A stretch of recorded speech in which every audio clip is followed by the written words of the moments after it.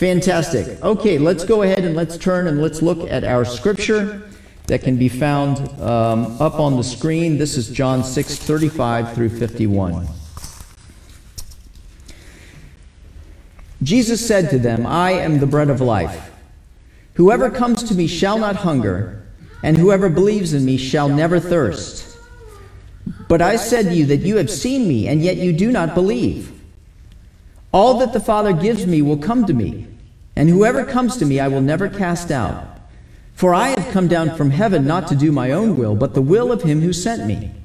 And this is the will of him who sent me, that I should lose nothing of all that he has given me, but raise it up on the last day. For this is the will of my Father, that everyone who looks on the Son and believes in him should have eternal life, and I will raise him up on the last day." So the Jews grumbled about him because he said, "I am the bread that came down from heaven." They said, "Is this not Jesus, the son of Joseph, whose father and mother we know? How does Jesus now say, 'I have come down from heaven'?" Jesus answered them, "Do not grumble among yourselves.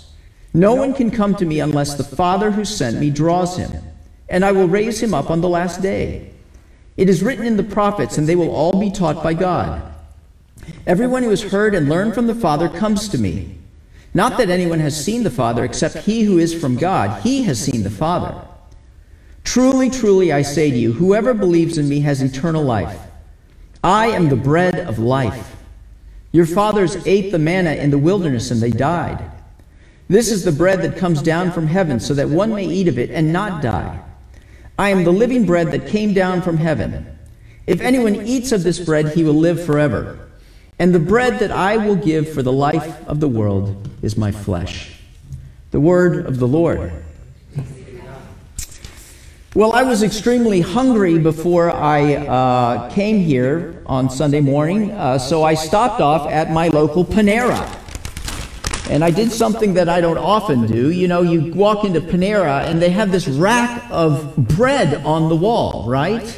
And they have all these very interesting names, you know. So I got myself a brioche. I don't know why they don't just call it soft ball of dough. Instead, they call it brioche. They have all these neat names like miche and so forth. But I was still more hungry, so I got myself the ubiquitous bread bowl. Can't wait to tear into this after the service. But I was even more hungry than that, and so I got the lovely sourdough loaf. This also, it has some heft to it, so I'm kind of excited. If I feel that someone's not listening to the sermon, I can wing this at you with excellent accuracy, and getting clocked in the head by a sourdough loaf, that would be the height of humiliation. But nevertheless, they smell so good, and perhaps you didn't get a chance to eat food before you came to the service, and your mouth is salivating right now. You know, the thing about Panera on the rack is there are all sorts of different sizes and types of bread to quell your hunger. But we see here in this passage that Jesus is speaking of only one type of bread, a spiritual bread that satisfies the human heart. There is no rack of different options, though the world would love to tell you there is, that can satisfy the deepest longings of the human heart, of the human soul. But Jesus says these astounding words that I am the bread of life. Whoever comes to me will never hunger, and whoever believes in me will never thirst. What Jesus is saying is that God has given him, that Jesus is the only one given who can satisfy the hunger of the human heart. No matter where you go, no matter what you look for, no matter what you gnaw on, it still doesn't matter, because in the end there's only one who can satisfy the hunger of the human heart. So have you found him? Have you found true satisfaction? Because that is what Jesus came to provide. True satisfaction to the soul. So we're going to unpack this powerful statement of Jesus that he is the only one that can satisfy the hunger of the human heart. We're going to look at 3 different points. Number 1, we're going to look at the point that Jesus is the bread that truly satisfies. Jesus is the bread that satisfies.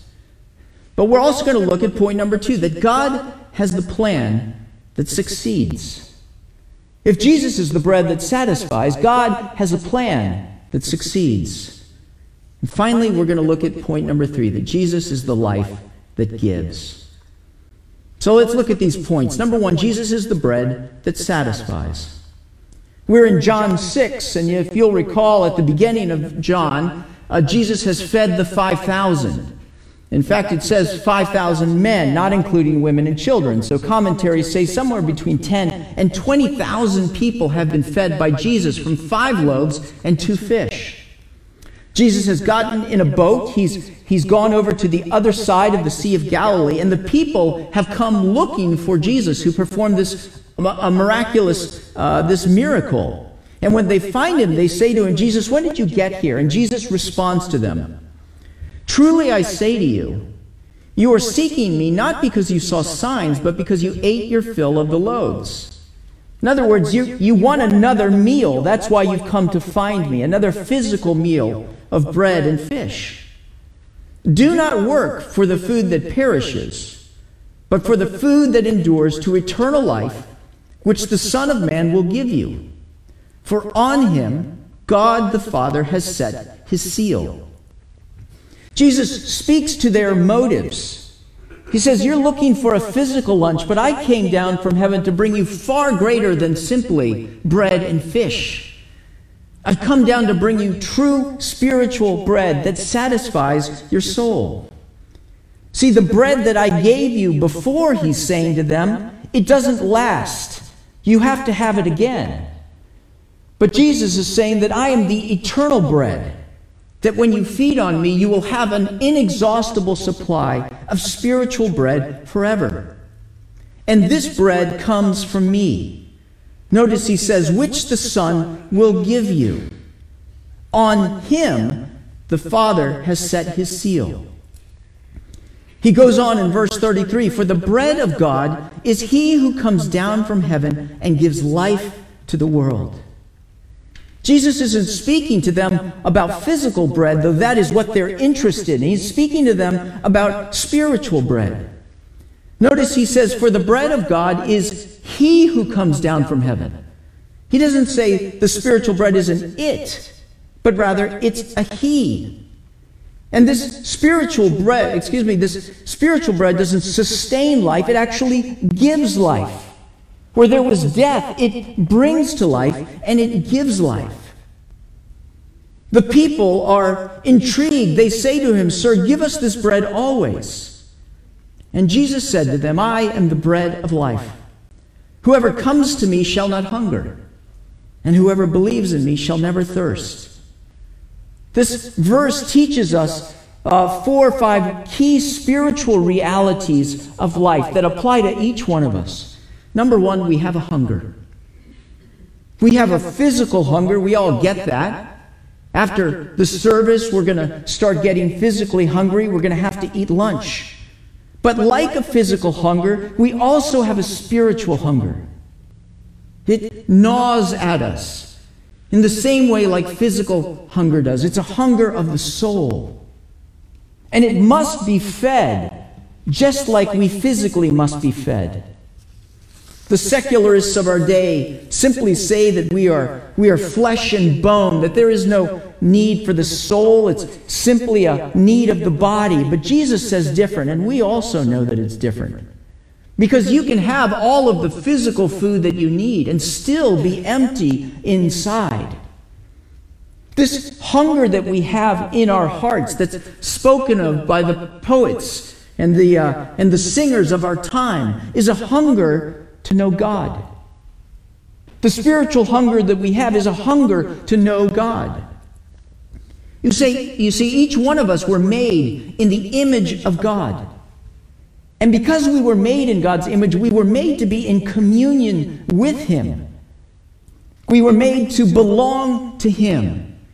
And as such, our hearts are always trying to find their way back to him. We can seek to fill this spiritual hunger with a variety of things. But Jesus is telling us that he is the one who we hunger for. That's the second spiritual reality, that Jesus is the one who we hunger for. Jesus said, I am the bread of life. Not a bread of life, not one of the choices, but rather the bread of life. There's only one food out there that can satisfy your spiritual hunger, and it's Jesus Christ. All the pleasures in life, all the power, all the possessions that you can have are simply not enough to feed your spiritual heart. If I go to Panera and I look up at the wall, there's this menu and there's all of these different choices. But in the spiritual menu, there's only one thing on the menu, and that's Jesus Christ.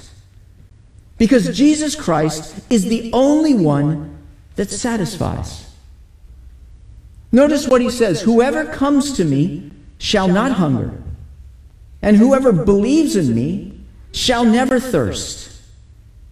He is the only one that can satisfy, but that's the very thing that he came to do, to satisfy the longing of our human hearts.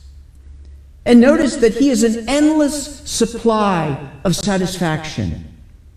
Whoever comes to me shall not hunger, and whoever believes in me shall never thirst. Now that does not mean that hunger and thirst in our souls does not rise up every day. It means that now we know what it's for. Now we know where to turn. Now we know what to drink and what to eat. In other words, we've found the bakery, the spiritual bakery of life, and his name is Jesus Christ. And saving faith is choosing to feast on Christ alone as the bread of life. Notice what Jesus says, whoever comes to me. In other words, if I was to come to you, I was somewhere else, and now I'm coming to be in your presence. Jesus is saying, whoever comes to me, or comes from looking to the things of this world, to sex and power and pleasure, but instead comes to me looking for heart satisfaction, will never hunger. And whoever believes in me, in other words, who's ever come to me and stays in me, continuing on believing in me, believing is a verb, will never thirst. See, what really is faith? What is saving faith in Jesus Christ?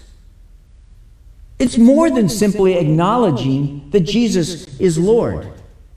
Even the demons acknowledge Jesus as Lord.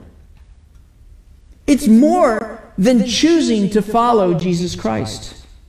Do you know that you can choose to follow Christ and not be a Christian? How's that possible? Well, the question is, why are you choosing to follow Christ? Well, I'm choosing to follow Christ because he gives me a better marriage. I'm choosing to follow Christ because he'll give me success in my business. No, we're getting to the core motivations of why we follow Jesus Christ. And the reason why we follow Jesus Christ is to be satisfied in him. Saving faith is coming to him as the one whom you expect to fill and satisfy your soul with himself. It's continuing on in life, looking to Christ to satisfy your soul. That's what saving faith is all about. You see, fundamentally, our Lord's message was himself. He did not come merely to preach a gospel. He himself is the gospel. He did not come merely to give you bread. He said, I am the bread. He did not come merely to shed light. He said, I am the light. He did not come merely to show the door. He said, I am the door. He did not come merely to name a shepherd. He said, I am the shepherd.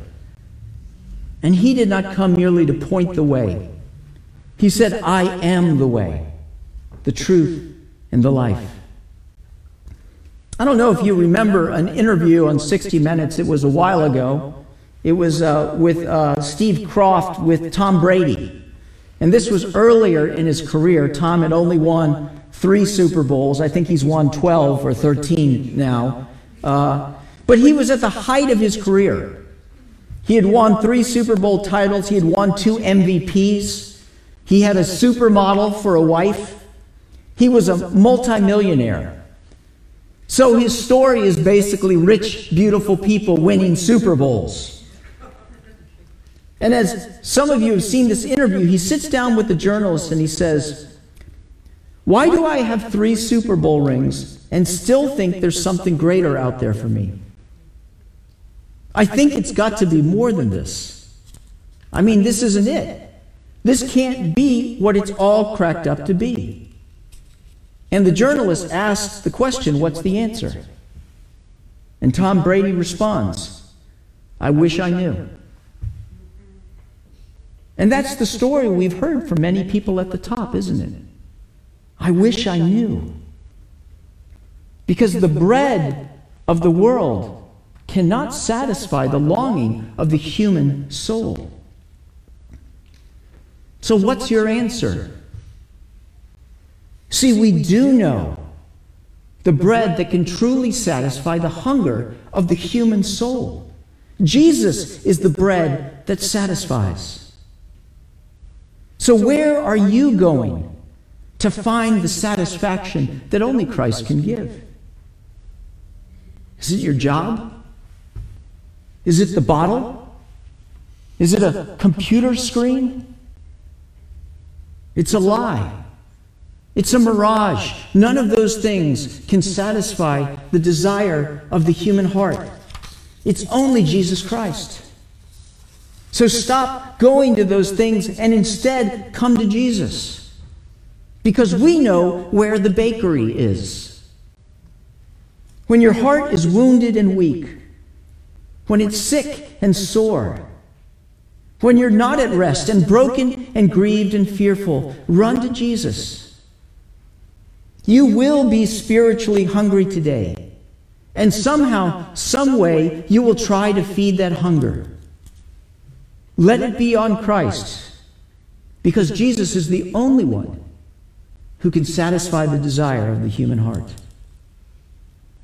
Well, this brings me to my second point, that God has the plan that succeeds.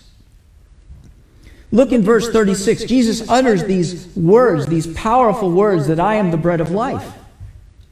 But then he says, "But I have said to you that you have seen me, and yet you do not believe."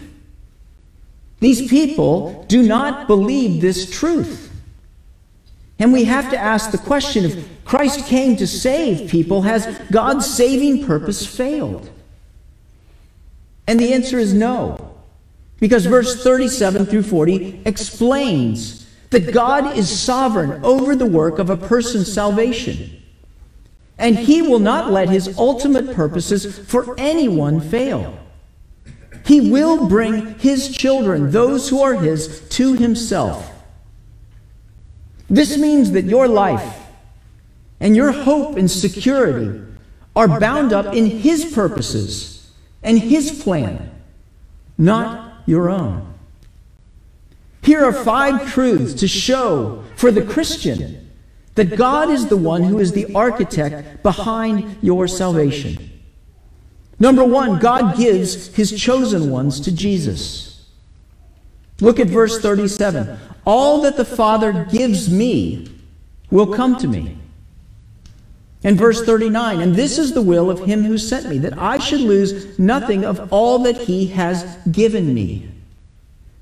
If you are a Christian, you have been given to Jesus Christ. You are Jesus' inheritance. It's not just that we want Jesus, but that Jesus wants us. That we are precious to him. What these passages are saying is that Jesus is saving you as much for himself as for you. It's bigger than I just stumbled across the message of the gospel and I heard Jesus Christ. And I believed. Rather, you have been given to Jesus from the Father as Jesus' possession, because God gives his chosen ones to Jesus. Point number 2, because God gives them to Jesus, they come to Jesus. Verse 37, all that the Father gives me will come to me. Notice that it's not the other way around, is it? It's not those that come to me, the Father will give to me. It's all that the Father gives me will come to me. You see, it's God who secures their coming. It's God who works our coming. It's God who guarantees our coming. When you came to Christ, if you have come to Christ, it's God who brought you. And when you believe, it's because God opened your eyes and made himself beautiful to you. But it gets even better. That those that have been given to Jesus are kept by Jesus.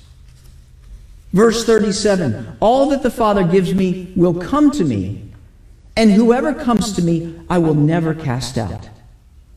Never. We're in the grasp of Jesus Christ, and he'll never, ever let go of us. And verse 39, and this is the will of him who sent me, that I should lose nothing of all that he has given me, but raise it up on the last day. Jesus will not lose one of those that the Father has given him. Now this is great news. You see, the giving and the coming are the Father's sovereign work. It's the Father that gives us and draws us to Jesus. But it's Jesus that holds on to us. It's Jesus that keeps us. It's the Son's sovereign work. This life that we have in the Son, Jesus Christ, as verse 40 says, is eternal life. It's not a temporary life. It's not one that can be lost. So we can rest confident, Christian, that our faith may waver, but will never fail. Because Jesus will raise us from the dead on the last day. Verse 39, and this is the will of him who sent me, that I should lose nothing of all that he has given me, but raise it up on the last day. Verse 40, he says it again, I will raise him up on the last day. Verse 44, and I will raise him up on the last day. Notice that word, I will raise him on the last day. We have a date with destiny, brothers and sisters who are believers in Christ, that the end of our days is not the grave, that we are not destined for death, but we will be raised by God through Jesus Christ on the last day. So what does all of that mean? It means that your salvation, if you are a Christian, is grounded in the will of God. For I have come down from heaven not to do my own will, but the will of him who sent me. It's God's will that you would come to him, that you would find him. So we can conclude that if you are a Christian, your salvation is God's plan, and God's plans never fail. When I was about 22 years old, I wrote a manifesto. It was a document, much in the vein of Karl Marx, the Carlos Manifesto, where I wrote down 170 things that I wanted to be, that I wanted to do, and that I wanted to have. It was my roadmap. It was my template for life, what I was going to do and accomplish. And I promptly put it in a drawer. Well, 30 years have passed. I recently pulled it out and took a look at it. Some things I had accomplished. Some characteristics and qualities I did have in my life. But there was an astonishing number of things that I had not done. There was a large number of things that I did not have. And there were qualities and characteristics that I was not. It brought home the fact that I am fallible. I'm just a human. I have goals, I have dreams, but I make mistakes. And I don't always have the ability to carry through what I desire. But that's not God. Numbers 23:19 puts it this way. For God is not a man that he should lie, nor a son of man that he should change his mind. Does he speak and not act? Does he promise and not fulfill? You see, if you are a Christian, your salvation is bound up in the will of God himself. Do you fear that I will fall away?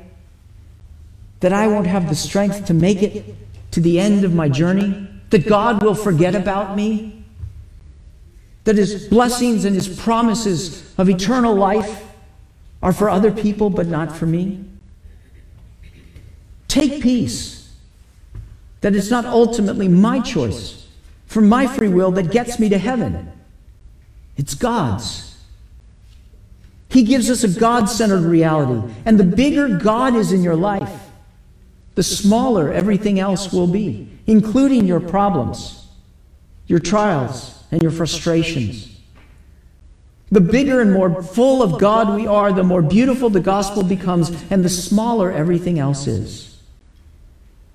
When you have failed to be obedient, when you're discouraged in your faith, when you feel the weight of the world on your shoulders, take heart.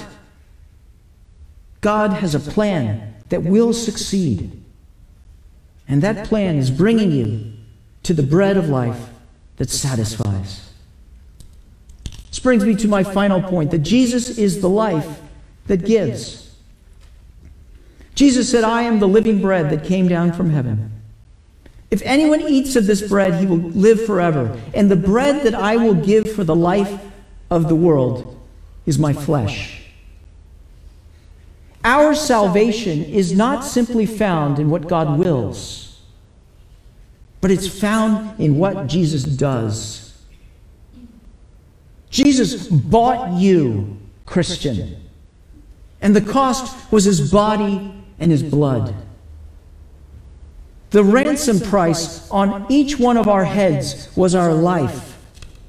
For the scriptures say that the one who sins is the one who will die. Jesus went to the cross to pay a price that you and I should have paid. In exchange, gave us his righteousness, which we could never earn. Our salvation is grounded in history. And so Jesus was the bread that was blessed, that was broken, and that was given. How can we trust that Jesus is the bread that truly satisfies? Because he demonstrated to us on the cross that he is worthy and that he is the one that is given for you and me. So look to the cross. Look to the cross. Taste and see that the Lord is good. Come to him. You are going to be hungry, spiritually hungry today. And you can choose a variety of different places to go, and each one of them will leave you empty. But Jesus said, I am the bread of life. Whoever comes to me will never hunger, and whoever believes in me will never thirst. Jesus is the only one given who can satisfy the hunger of the human heart. So let us look to him and him alone for spiritual satisfaction, because we know where the bakery is. Amen and amen. Let's pray. Oh, Jesus, we thank you that you are the bread of life. You are the only one that can satisfy the deepest longings of our soul. And so let us come to you, bringing all of that hunger in our hearts to you, that you would satisfy us with the sweetness of yourself, and that we would be content and sing for joy all of our days that we have you. And because we have you, we have all that we need. We pray all of this in Christ's name. Amen.